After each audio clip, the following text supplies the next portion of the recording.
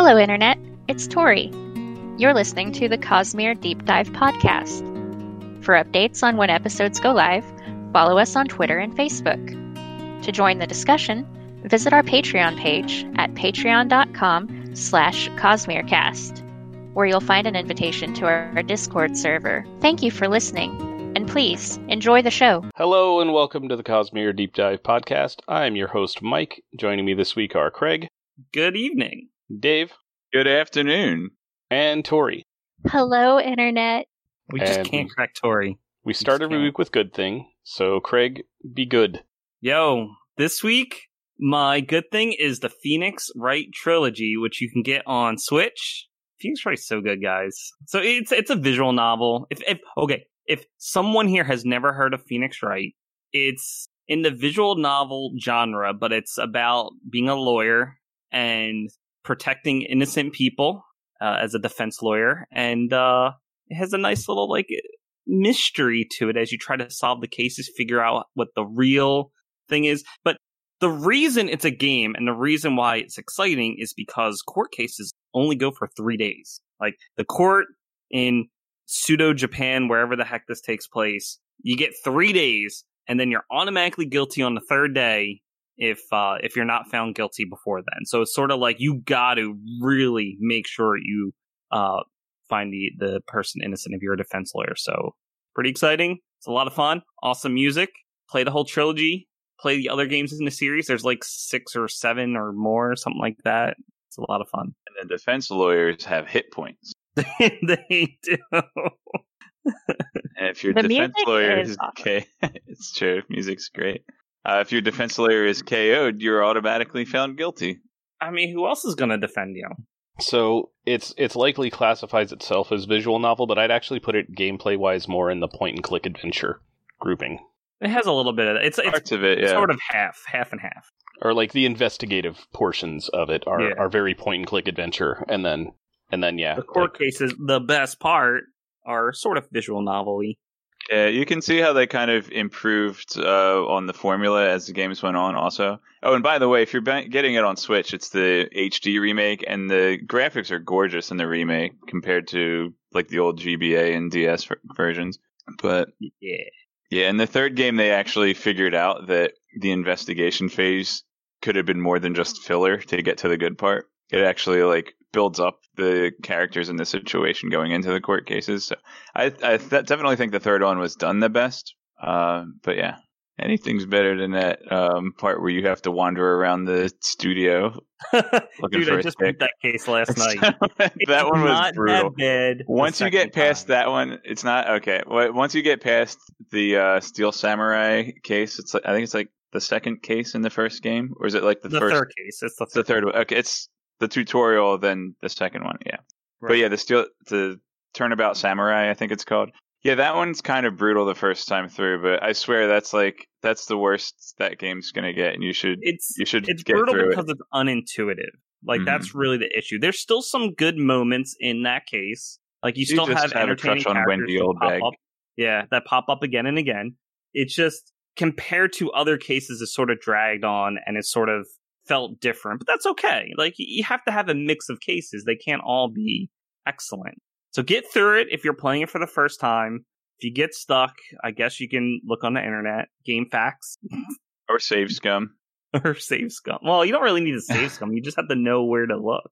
Well, you have to save scum in the court part sometimes. Oh yeah, I do like when we save often. When Legal Eagle did a reaction to Phoenix Wright. Now he was actually reacting to the anime, not the game, but it was like the first episode of the Phoenix Wright anime, and Devin, the Legal Eagle guy, he's like, "What's going on? It's not the defense attorney's job to find the true murderer." And I was just like, "You never played the game." Yeah, the mechanics of the game have very little relation to at least the American law system. Apparently, they're designed as a satire of the Japanese legal system. But right, yeah, it's bonkers. Nothing makes sense. It's bonkers. Oh. So special bonus, if you guys also like Professor Layton, which is another good thing, they did a crossover of Professor Layton and Phoenix Wright, and oh my gosh, guys, it's really good. Now, it's not as difficult as either of those two series. It's sort of like it's a mix between them. So instead of the investigation part, you get puzzles like Professor Layton, and then you get the court scenes of Phoenix Wright. It's so good to mix both of Best Worlds. Like, it's really good. And of course, they have some really good remixes of the songs. All right, Dave, your turn. My good thing this week is I finally found a good tutorial on how to code a bot for your Twitch chat channel. And I've been working on that the last few days, and I'm having a lot of fun with it. So it's something that I've been meaning to do for years, and finally got around to figuring out how to get started on it. And I have enough experience programming that I can figure out what I want to do as I go. I just have to, and even like looking up syntax and the actual how you type the code is pretty simple, but actually getting from having nothing to having an entity in a chat room just was completely lost on me. So that's why I put it off for so long. But I finally found a good guide to get started, and now I'm just rolling with it. So right now, my bot, his name is Bot Product. He has a pet snake, and you can feed the snake, but every time the snake eats, it has a chance to throw up. So as it eats, it gets bigger and bigger in the chat room. But so I have a suggestion. Okay. Maybe as you feed, each time the snake gets bigger, the chance of it throwing up should increase. It does. So the way it is now, I didn't put too much thought into the math. It takes a random integer between the length of the snake and the number 31. And if it rolls a 31, then the snake throws up. So the longer the snake is, the tighter the window is. But still, if you're at 29, you still have a 50-50 chance of having a successful feed. But over time, the odds of actually getting up that high are pretty slim. So I figured that was good enough. The betrayal at house? I would like to note that for real snakes, you don't want to feed them every minute. You'll want to limit yourself to probably not more often than about once a week. Well, so this is it's a model of a snake where 1 minute equals 1 week. There you go. It also... Well, then if you don't feed it every minute, then you're starving the poor thing. I also thought of it having it decrease over time if it doesn't get fed, but it's more complicated than I wanted to move on to the actual important stuff that the bot does. That was just a fun little side project. It also can read a text file that keeps track of my progress in Slay the Spire. Currently working on having the bot update the text file as well. And today I threw together a little quote list as well, so it can read quote from a text file. You can pick a random one, or you can pick an indexed quote if you want to read a specific one, and you can add quotes. We need to add so many for our recording here. But, I mean, if you want Bot Product to live in your channel during recordings, I guess that's fine. I do need a quote bot. I do need something like that. You have one in your channel right now. I do. I'm going to be using it during our episode here. All right. So my good thing this week is what I'm having for dinner right now, which is Little Caesars pizza. It's not good pizza, but it is pretty good food for you walk in, you pay $5, you walk out with hot food. Man, I could go for some pizza. But yeah, on the scale of like good pizza to bad pizza, it's very much on the bad pizza end. But on the scale of places where you go in, you don't spend much money, and you leave with food, it's like right at the top of that list. Oh, Mike, what was that place in college where we got $5 pizzas? That was Eureka Pizza, yes, whose deal Eureka was Pizza. that you buy a pizza and you get one free. And if you do carry out instead of delivery, you get two free. That's ridiculous. Yeah, How did they make money? The $5 thing was actually good. it was a student special. Like, you had to show your student ID to get it. Sure. So I have to admit, I've never eaten at Little Caesars in my whole lifetime. I mean, probably for the best. As I said, they're not good pizza. Yeah, but I'm curious. So anyway, yeah, Little Caesars, not good pizza. Pretty good cheap food though. So Tori, what you got? Well, similar to Dave learning his programming stuff, not actually programming, but I'm pretty excited about this project I'm working on with some friends at the library. We are writing a choose your own adventure story, and Ooh. because this summer the summer reading program is going to be entirely online. We're not allowed to have in-person programs, even if the library opens again by then, which so far it hasn't yet. So we've been trying to convert everything that we were planning into online activities. So I don't remember how we came up with the idea, but it's me and 4 other librarians decided, you know what, let's make a choose your own adventure story. And so that's what I've been working on, and it's so fun. I'm really enjoying the process. Have you talked to our mutual friend Ryan about this? No, I haven't. Because he wrote at least one that I know of, he may have done more, choose your own adventure game things for Neopets, back when he was into that. Okay, well, I will hit him up then. So just to reiterate, Choose Your Own Adventure is like visual novels before computers. Right. We went full circle. Yeah, those used to be my favorite things to get at the library when I was like 7. Before I got into like real books. Do you remember the Mario Brothers one?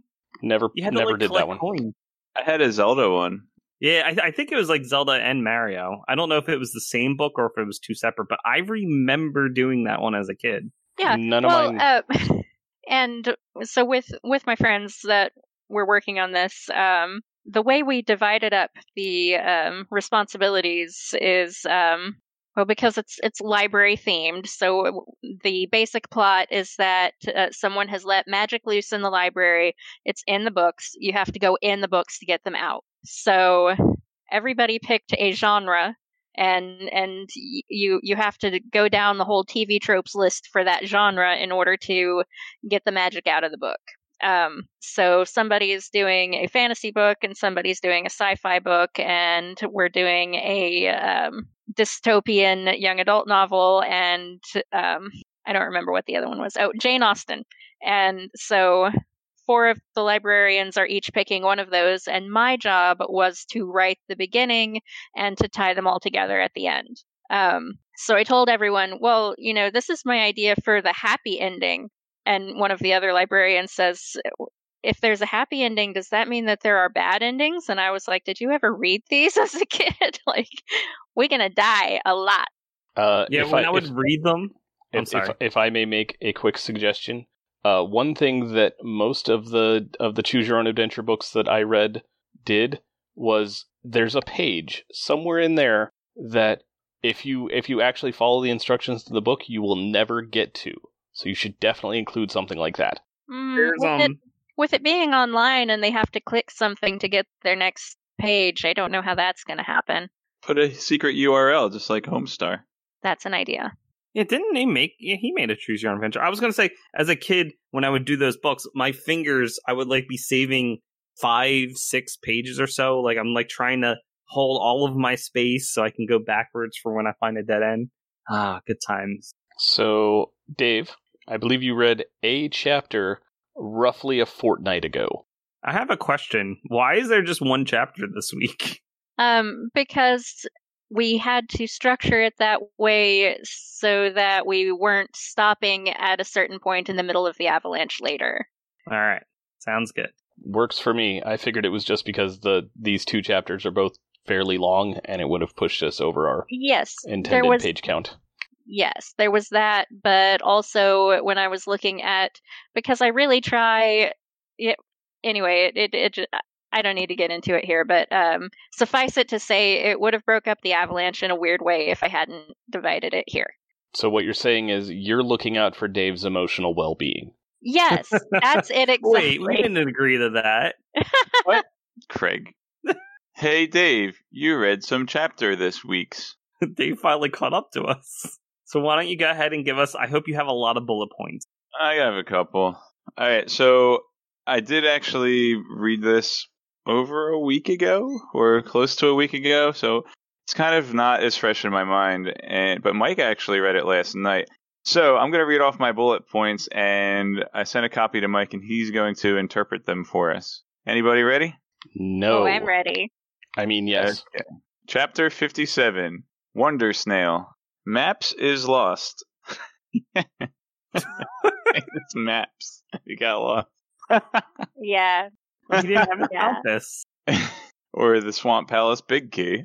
Sorry, too soon. Wow. Too soon, man. Too soon. Kaladin, what, you won? GG. Kaladin is glowing.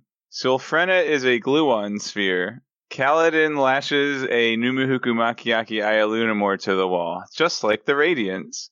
Big meanie Kaladin makes Sylphrena cry. Next scene. Kaladin goes for an evening stroll. Hoid steals Kaladin's boredom. Hoid has a loop pedal for his flute. Derethil and the Wandersail. The Wandersail goes to outer space or something? I don't know. The Uvara, the people of the Great Abyss. Their emperor will not suffer failure. Well, turns out, he won't suffer anything. He's dead, Kalajim. Nafti Nice. Nafti joins Derethil. Where have I heard that name before? The moral of the story is, what does Kaladin not want to take responsibility for? Kaladin gets a Picard's flute. What kind of wood is it? If it's from Scadrial, it's probably ash. Sigzil is Hoid's apprentice. Sylphrena doesn't like Hoid.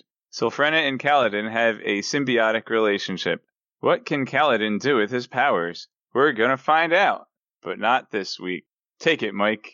All right, starting us off, Wonder Snail. The name of the chapter is Wonder Sail, and sail is very similar phonetically to snail, so that's what Dave was going for. Also, it reminded me of Thunder Snail from Undertale. I guess I didn't get far enough into Undertale for that. Next up, Maps is lost. Maps dies here in this chapter, and he says some stuff as he's dying. That's what that meant. And Kaladin is sad about that because, I mean, have you read the rest of the book yet? That's sort of his deal. Kaladin gets sad about stuff. But then he glows. I decided to start on this chapter. I had no idea. Sad boy learns to glow. Yep. So, and then he glows because Teft tries to punch him, and then Kaladin starts glowing and sticks his medical bag to the side of a barrel. Yeah. And then I don't remember him doing anything to a rock or a Numuhuku Makiaki Ialunamore, so I'm not sure where that exact bullet point is going. He goes back and hides so that the Lopen doesn't see him glowing. So he goes and hides in an alleyway and sticks a rock to the side of one of the buildings. Don't remember that. Okay. And then Big Meanie Kaladin makes Sylphrena cry. I don't feel like we need to go into that. That's pretty self-explanatory. Okay. Before that, Sylphrena is a gluon spren, so she makes stuff stick together. So in an earlier chapter... She's a gluon spren Yeah, now. she's the spren that keeps the nucleus from exploding. All right? Sure. So in an earlier chapter, Kaladin's wallet was stuck to his belt, and I thought that Sylphrena had actually tied them together, but I jokingly wrote Sylphrena glues Kaladin's wallet to his belt, but it turned out I was accidentally right about that, and she does actually just stick stuff to stuff. Is that a Dave theory? Did you get another one right? That's what happens. Yeah, that's what happens in this chapter. No, I meant, did you actually write about it in Dave theory? So it was one of my bullet points earlier. He wrote about I'll it give you half a somewhere. I know Words he were mentioned said. it somewhere because I responded to it. And if Sylphrena is not a windspren, then why is her name Sylphrena? I mean, people have weird names. They can name themselves whatever they want. Sylvspren? I mean, I know some people named Joy and Charity that don't have those qualities, so... Grumpy and greedy. My name is Michael, and I am not an archangel. Well, Michael means one who is like God. Pretty sure I'm not that either. Yep, and even though I'm a Victoria, I don't win all the time. Oh, your name was Tori. Yeah. Well, I don't know what's wrong with you guys. My name is Dave, and everybody loves me. Except that guy. Be right back. Gotta look on the naming sites and figure out what the origins of Dave are. From the Bible. It means yeah, beloved. Oh, does it? All right, carry Tori's so on, Mike. skeptical. See, I would have gone for Raymond with someone everyone loves. Anyway, next bullet points. Kaladin goes for an evening stroll. I Don't think know that that's there's what it much says on to... the tin. Yeah, Don't know that there's much to add to that one. Hoid steals Kaladin's boredom. Yeah, so Kaladin walks out into the Shattered Plains and meets up with the King's Wit, who is sitting there with a fire and his flute, and he introduces himself and they talk for a bit, and he tells Kaladin that his name is actually Hoid, except it really isn't, but it is, sort of. Yeah, it sort of hits you over the head that this guy is different. I mean, the fact that he's playing a musical instrument, which is unusual for males to do, is also a thing. A lefty man. And then Hoid starts telling Kaladin a story, with some help from his loop pedal on his flute, which is that he's playing, and then he's talking, and the music seems to keep going while he's talking. So, the story he tells is about Darethil and the Wandersail. Wander, W-A-N-D-E-R, instead of Wonder, W-O-N-D-E-R. I don't know why, or if that's important, but that's how it's spelled. Because you're going to wander. It is called Wandersail. Yes. They're two different words. But it could have been called Wondersail. That's not as fun. It could have been called Wondersnail. That sounds amazing. So the Wandersail goes to outer space or something, I don't know. They travel, and then they end up on some islands. And it might be it's weird. On the other side of the storms or something. I don't know. They're sailing in towards the Sea of Origins or whatever that's called. Yeah, but they're coming at it to the west. Like, they're traveling to the west to potentially circle the planet and make their way to the origin of storms. Are you saying Roshar is round? Like a pancake? Am I saying that planets are spherical generally? Yeah. If there's a planet that's an elliptoid. That's still roundish. So is a pancake. As too round. So Darethil and his crew land on an island. They meet a people called the Uvara, the people of the Great Abyss. And whenever somebody screws up even a little bit, they all get together and murder the absolute crap out of that person. And when asked why, they tell his crew that their emperor does not suffer failure. And after a couple of days of watching people getting murdered for tripping over things and dropping stuff, they go to talk to the emperor in his tower. Wait. But what's up? I have a question. No questions. Do you remember in Galaxy Quest when the little alien dude like hurts himself and he goes to get water and then they like eat him? And the others are helping him. Nope. Yep, that's exactly what is happening on this island. Yeah, that's a pretty good visual for it. So they go to meet with the emperor, except he's dead and has been for years. And when they show the people this, just mass chaos erupts on this island. So the crew hoofs it back to their boat and they leave. But they take someone with them named Nafti, who then joins the crew. And I have no idea what name you're talking about with your where have I heard that name before bullet point, Dave. That was Nafty, I think. This concludes the spoiler-free section of our podcast. If you are, as I am, reading along for the first time, we recommend that you stop listening now, as the following will contain spoilers for not only this book, but for other Cosmere books as well. There may also be general spoilers from any other source material. Spoilers begin now. That sounded familiar. Okay. I don't think you've heard it before. So he's literally asking, where have we heard this before? Yeah, I don't think we have. What's the name? Nafti. N-A-F-T-I. Maybe it reminds me of a real life name. Or maybe I was thinking of Raffi from Star Trek Picard. I don't know. Maybe I was thinking of Neft. I think I was probably just thinking of a similar name that I heard in real life somewhere. Maybe Neftali. That is possible. So that's pretty much the end of the story. And then Kaladin wants to know why he told him that story, what the moral of it was. And Hoid says, no moral. I just tell stories. What did you think the moral was? And Kaladin... Yeah, I don't like that. Kaladin thinks it's about responsibility, so Hoid asks him, well, what are you trying to avoid responsibility for? And then Kaladin starts thinking, and Hoid gives him his flute, and what kind of wood is it? We don't know, because Kaladin doesn't know. And a Picard's flute. Yes, a Picard's flute. It is. And then... So did Kaladin live a second life during that Wandersail story?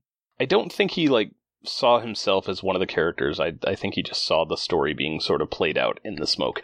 The meeting Hoyd in the middle of the Shattered Plains was the vision. So, But if Hoyd it is wasn't the real, probe. where did the Picard's flute come from? Hoyd it's a is the mystery. probe. Then we learn that Sigzil is Hoyd's apprentice, and Hoyd officially graduates him. He's no longer an apprentice, he's a full world singer. And then we find out that Sylphrena was there the whole time, and she doesn't like Hoyd.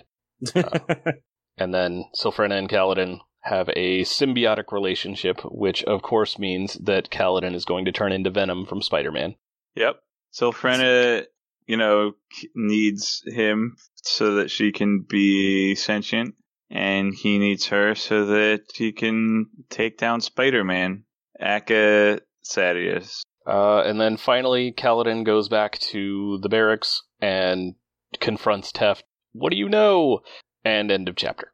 Mm-hmm. So, my question for Dave is, what's the moral of the Wandersail story, and why did you not like it? I don't like that Hoyd tries to say that the point of a storyteller isn't to give a moral or to tell people what to think. Like, that's what storytellers do. Well, Hoyd's a Wait, different no. type of storyteller. Sometimes. I guess and it's different. stories- Like, it's not necessarily like the case across the board, I would say. A lot of times stories do have morals, and stories are intended to get people to think a specific way. So it depends on whether the author has It's not the intent. storyteller's job to say that. The storyteller's job is to tell the story. The story can have a moral, and it might be that the story is leading you to think a certain way, but it's not the storyteller's job to get in your brain with a hammer and make that happen. Okay. That's not what he said, though. Well, also stories can have multiple meanings. He's sort of like, what did Sometimes. you get out of it? Some stories can, some stories might not. Okay. Some authors are really good at this, and they write stories about stories and stories about telling stories.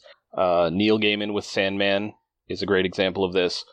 Pat Rothfuss with the Kingkiller Chronicles, another great example about this. Brandon Sanderson is not that kind of storyteller.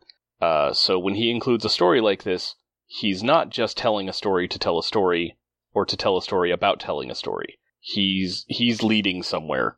I'm not super sure where exactly yet, but yeah, this is meaningful and intentional.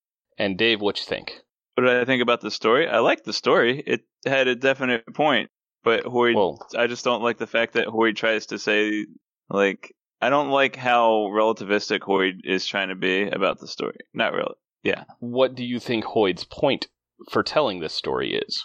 To get Kaladin to admit that he doesn't want to take responsibility for something. Like, to draw a connection between, or to say that, like, Kaladin's ignorance of his power isn't necessarily an excuse for not using it. So what you're saying is that maybe Hoyd's purpose was to get Kaladin to be a little more introspective. Yeah. And if you just tell him what the theme is, Kaladin isn't going to do that. He's going to be like, I'm not saying that Kaladin doesn't need to figure it out for himself. Like, you don't want to read a story and then have the author come and, like, tell you the exact meaning of the story either. But, like, there is a meaning to it a lot of times, and it's up to the reader to interpret it and to try to interpret it correctly. But that doesn't mean there isn't a meaning, or like there isn't a light that the author is trying to shine on the reader. I don't know. What I got from Hoyd was just like, oh, the story means what you want it to mean. And just like, no, it means that people want to wallow in ignorance rather than take responsibility for their actions. All right. Any theories on Teft now that you have a very tiny bit of his backstory now? Didn't he say that he was like in some order of priests or something that was, or he was raised in some kind of thingy by his family where they talked about these people that are like Kaladin, but he didn't believe that there were such people? That is exactly the bit of information that you have. I would like you to attempt to expound on it. Make some guesses, please. Just tell him about shards and radiance and heralds, maybe. And probably Voidbringers are in there somewhere. Maybe about Harold the Radiant. Harold the Radiant and Raphael the Herald. Iradial the Herald. Yeah, I don't know is there some kind of like, if there was probably some minor mention of some kind of sect or religion that we heard. Wait, what if he's one on Capsul's like groupies? Like, what if he's in the same order that Capsule is in? What if he is? Okay, so I don't remember if it's said in this chapter or not, but I know and am happy to share with you the name of Tef's family's secret society, if you would like to know that. Is it the Stonecutters? It is the Invisagers. Invisajerks. Yeah, more or less. Those are the guys from Zelda 2 that you can't see without the cross. Invisager. That's the name of chapter 38, so Dave has at least seen that word before. Chapter 38. Let me scroll up there to my notes. 44.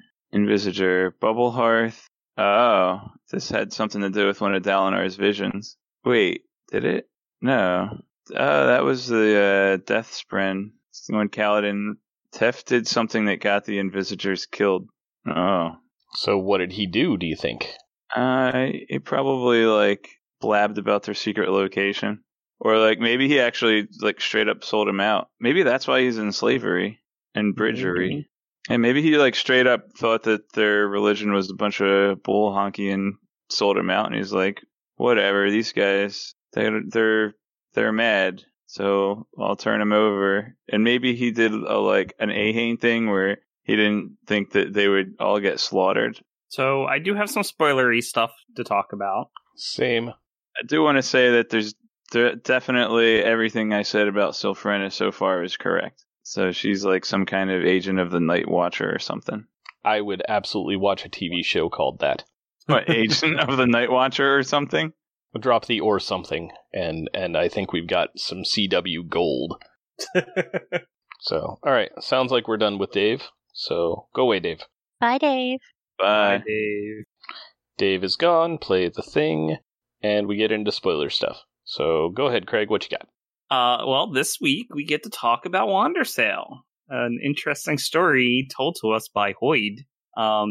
There's many meanings to this story, but one of the important things to know is that Honor is dead, and it sort of goes along with that as well. The fact that people are doing things in the name of the Almighty, and that he's dead. So something else to think about in this case. Many layers. I mean, it's like Dave said, it's all about like taking responsibility for your actions, but it's also that people have been doing things in the name of the Almighty, and the Almighty is dead. So I had the sense this time that while they were traveling, they either managed to go through Shadesmar or something in that neighborhood. So like they weren't necessarily still on Roshar when they landed on this island. Like space. Yeah, but I mean that was Dave's. Sure. That was Dave's bullet point. Just I had that sense this time. I can't really point to anything to like solidify that in the text, but yeah. So that's sort of the question. We know that the Horn Eaters, they will use, I believe it's cultivation's perpendicularities. Like they'll interact with it. They might have glimpses into Shadesmar that way. And of course, there have been Knights Radiant who could go into there were Else Callers and things like that could go into Shadesmar. So there might be some information about sort of what Shadesmar looks like, which could carry over with this story. Oh, I remember the bit that made me potentially think that they get caught up in a high storm while they're at sea. Right. So they might have traveled by way of Honor's perpendicularity, which is the storm front of the high storm, and that could have taken them to wherever this island is. Yeah. And then with Cultivation's perpendicularity is at the Horneater Peaks, and apparently like some of the Horneaters actually drink the water from it, and that's what makes them special and able to see Spren. Right. They're basically doing something so that way they can they're sort of tuning their mind to be able to have a little bit of a connection with the actual cognitive realm. But also, if you do that and you're not special enough, it'll kill you. No. No, and anybody they can drink clarify it. that, I think, in this chapter. Or no, maybe it's a later chapter.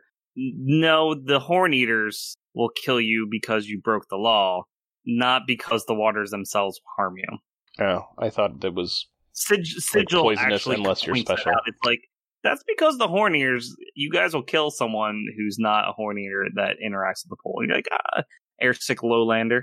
Well, just because Sigil said it doesn't necessarily mean it's true. But yeah, you probably got a point. I count Sigil as very knowledgeable, so I'm not gonna. I'm going to trust Sigil's word over Rock, who commonly is sarcastic and exaggerates and says different things. Sigil doesn't even know that his boss is a space alien. Okay, well, who does, man? Who does? I mean, he might suspect. So the question I also have for you guys is Hoid using any allomancy in this particular chapter? I don't think he is. He does some in Words of Radiance. I don't think he's doing any allomancy at this point.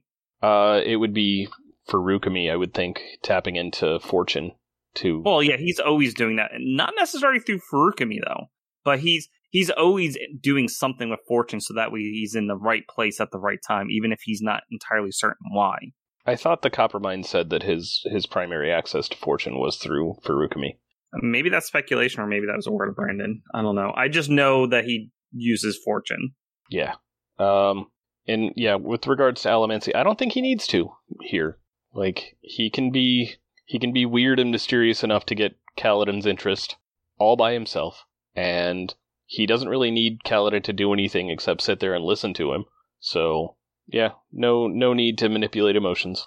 If he did, do you think Syl would have noticed? I don't know.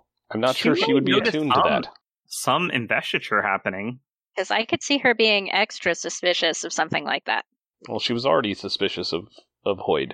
She didn't like him. Extra suspicious. So we know that Hoid uses some emotional allomancy on Shallan, but I think it's in a flashback chapter. We don't know that he uses it on her. We know that he doses himself with metal in her flashback chapter.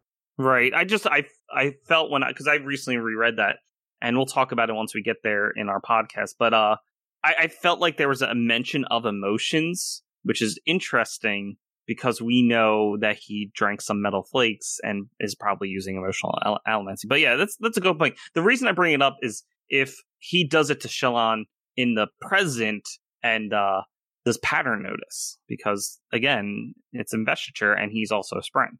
I am personally certain that he was raging the absolute crap out of Sadeas's anger to try to get him to try to kill him during one of the feasts in an earlier chapter. Like, I don't have evidence for this beyond he can, and I think he would. I'm certain he is, but I can't prove it. So you guys can shoot me down. I have Okay, a small will do. theory that I sort of came along. What if Hoid is the holder of Adonalcium and they did something to basically steal the shard rather than just completely splinter it? I feel like we've assumed that Hoid knows the people and helps them in some way, but what if he was more than that? Look, I mean, off the wall. We won't know Probably for not certain until Dragonsteel gets written. Of course. But I feel like we've gotten enough evidence that Hoid was around before Adonalcium got shattered, like as Hoid, or rather as Saphandrius. Or whatever his name is. It's just that his story, he has different names, he doesn't seem to even know his name, and I'm like, have we even looked at what we just sort of assumed that the original holder of Adonalcium is dead because the shards were created. He was essentially splintered. But I'm like, what if they were able, because he also can't harm people. Like, that's something for some reason he has. He cannot harm people. He can harm cognitive shadows because he's able to fight Kelsier during the Secret History. So, And I would suggest that fight is the most fun he's had in millennia. so he can interact with cognitive shadows, that's fine, but he can't harm living beings. So it's like there's something that prevents him from harming things that are in the physical realm. But And I'm like, what? he can be harmed by living beings, though. Yeah, he can, but can he be killed? That's another question we have. Well, I think that's more in the neighborhood of he has just acquired so much power that not even a shard blade is really a threat to him anymore, not necessarily that there's something inherent about him that keeps him from being killed. Yeah. Okay. I also had another thought. I sort of want to bring it up now. If you guys remember Urithiru, the way they describe it, it's sort of like it's a giant stone tower that has giant floors on the bottom, and it gets smaller as it goes up. But it's cut in half, so it's like they're half circles, and it has a solid, like, flat side that's going straight down the middle. If it was like a full circle, right? Yeah. There's pictures of it and everything. What if? And I'm not going to go into this episode because I have some theories about the cognitive realm, and I really want to give it justice. It has to do with physics. But what if that Urithiru, that's only the half you can see in the physical realm, and the other half of the tower exists within the cognitive realm? Ooh. Okay. What if the tower was built that way because the flat side is east facing toward high storms? I don't think it is. It explicitly is, yes. Is it? Yeah. I'm looking it up on Coppermine Wiki right now. It is, but isn't it also above the storms? It still gets hit by some of it. It's not, like, it's above the worst of it, but it's a high storm. So I would like to cover something that Trellium was kind enough to point out for us over the course of, since we last recorded, that the 3 bondsmith spren are identified. Those are the Stormfather, duh. The Night Watcher, again, duh, although we didn't have full confirmation of that quite yet because nobody's bonded with her in the present day. And then the third is one called the Sibling, which is, we have very little info on it according to the Coppermind. It's basically just a paragraph and a quote. But it is apparently the spren of Urithiru. Yeah. Like the spren of the tower itself. So, shoutouts to Trellium for spotting that and giving us information on that. Super duper appreciate it. It was literally like a quote in all of Oathbringer, and I completely overlooked it, and or thought that the Sibling was just another name to reference Kusasesh the Protector, who Trellium has a theory that Kusasesh is actually reading. One of the Unmade. Which one? You have it written down here somewhere. Daigonarthus the Black Fisher, who is somehow trapped in the repeating pattern at whatever city it was. And yeah, that's actually one of the Unmade who just sort of got stuck like that. You know how when you make a face and your mom's like, stop making that face or it'll get stuck that way? Yep. Well, it did. Words to live by right there. Thought I had something else, but I'm blanking on it. It's gone. Okay. We got one chapter, and we were able to talk about it for like an hour. But it's good Cosmere information, because, you know, whenever we get a Hoid chapter, and he's being very hoity this time, I'm pretty certain Hoid is a bard. Like, if I had to give him a D&D character class, it would be bard. Well, sure. Oh, it would totally be a bard. And then, yeah, within like a week or two of being given this super fancy, extremely old loop pedal flute, Kaladin goes and leaves it. So yep. the real moral of Hoid's story is don't loan things to Kaladin, you will not get them back. I mean, when it's a useless flute, he doesn't know what to do with a flute. He's not Picard. He's not going to learn how to play it. He's not going to take it into battle with him, which is what happened when he lost it, as he goes to the battle, and then when he comes back, he gets adopted by Uncle Dalinar, and then he doesn't go back to the camp and get... Uncle Dalinar. But that's kind of what happened. No, he does. He goes back with Dalinar to make sure everybody gets out. Yeah, it's true. Absolutely. He just doesn't get his flute. He didn't grab any of his belongings when he went back to the barracks to grab everyone. He just went... He cares about the people. He grabbed the people. So don't loan things to Kaladin, because he won't ever give them back. He'll lose them immediately. Yeah, good point. And yeah, like, I feel like what I said... Sorry. Like his brand new boots that he only had for like a week, and then he lost those. You remember that part? Yeah. Freaking Kaladin, you are bad at keeping things. That's not his fault. Is it Shallan though? stole it from him. Is it though? Shallan conned him, and he knew she was conning him. He could have just said no. I don't blame the guy. I do. He's bad at keeping things. I'm surprised in Amaram's army he wasn't constantly losing his spears. Well, I mean, Amaram offered him a shard blade, and he lost that too. Yeah, he's irresponsible. Okay. We're drawing the line right here. That is all Amaram. Forget this, guys. No. Okay, that was too much. I'm sorry. Hashtag Okay, not that's all I had sorry. this week.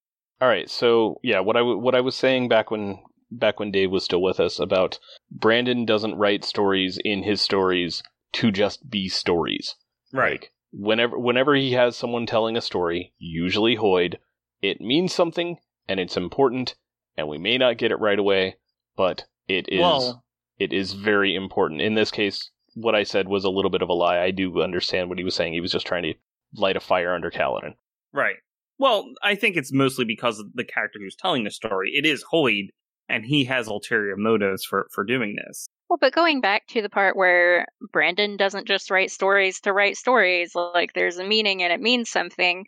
You do see that later with, Shallan and the girl who looked up, that ends up coming back again in Oathbringer. And like, are we talking about the origins of humanity on Roshar? Like, it seems pretty clear that we are, and that the story has a deeper meaning than it actually does. And even just things with like the chapter about studying Spren, and we learn about Kusakesh, and that never comes up again. But Trellium has this theory about how maybe it's one of the Unmade, and I think that's a really great theory, but it's because we know that Brandon doesn't just put these stories in here to be stories. Like, there's something deeper going on, and we may not know what it is, but when we find out, it's going to be like, oh man. Yep. All right, so I'm pretty much run dry. Tori, you got anything else? No, I Craig, said it. Craig, do you have Nope. anything else? Not this week. Then Next week I will.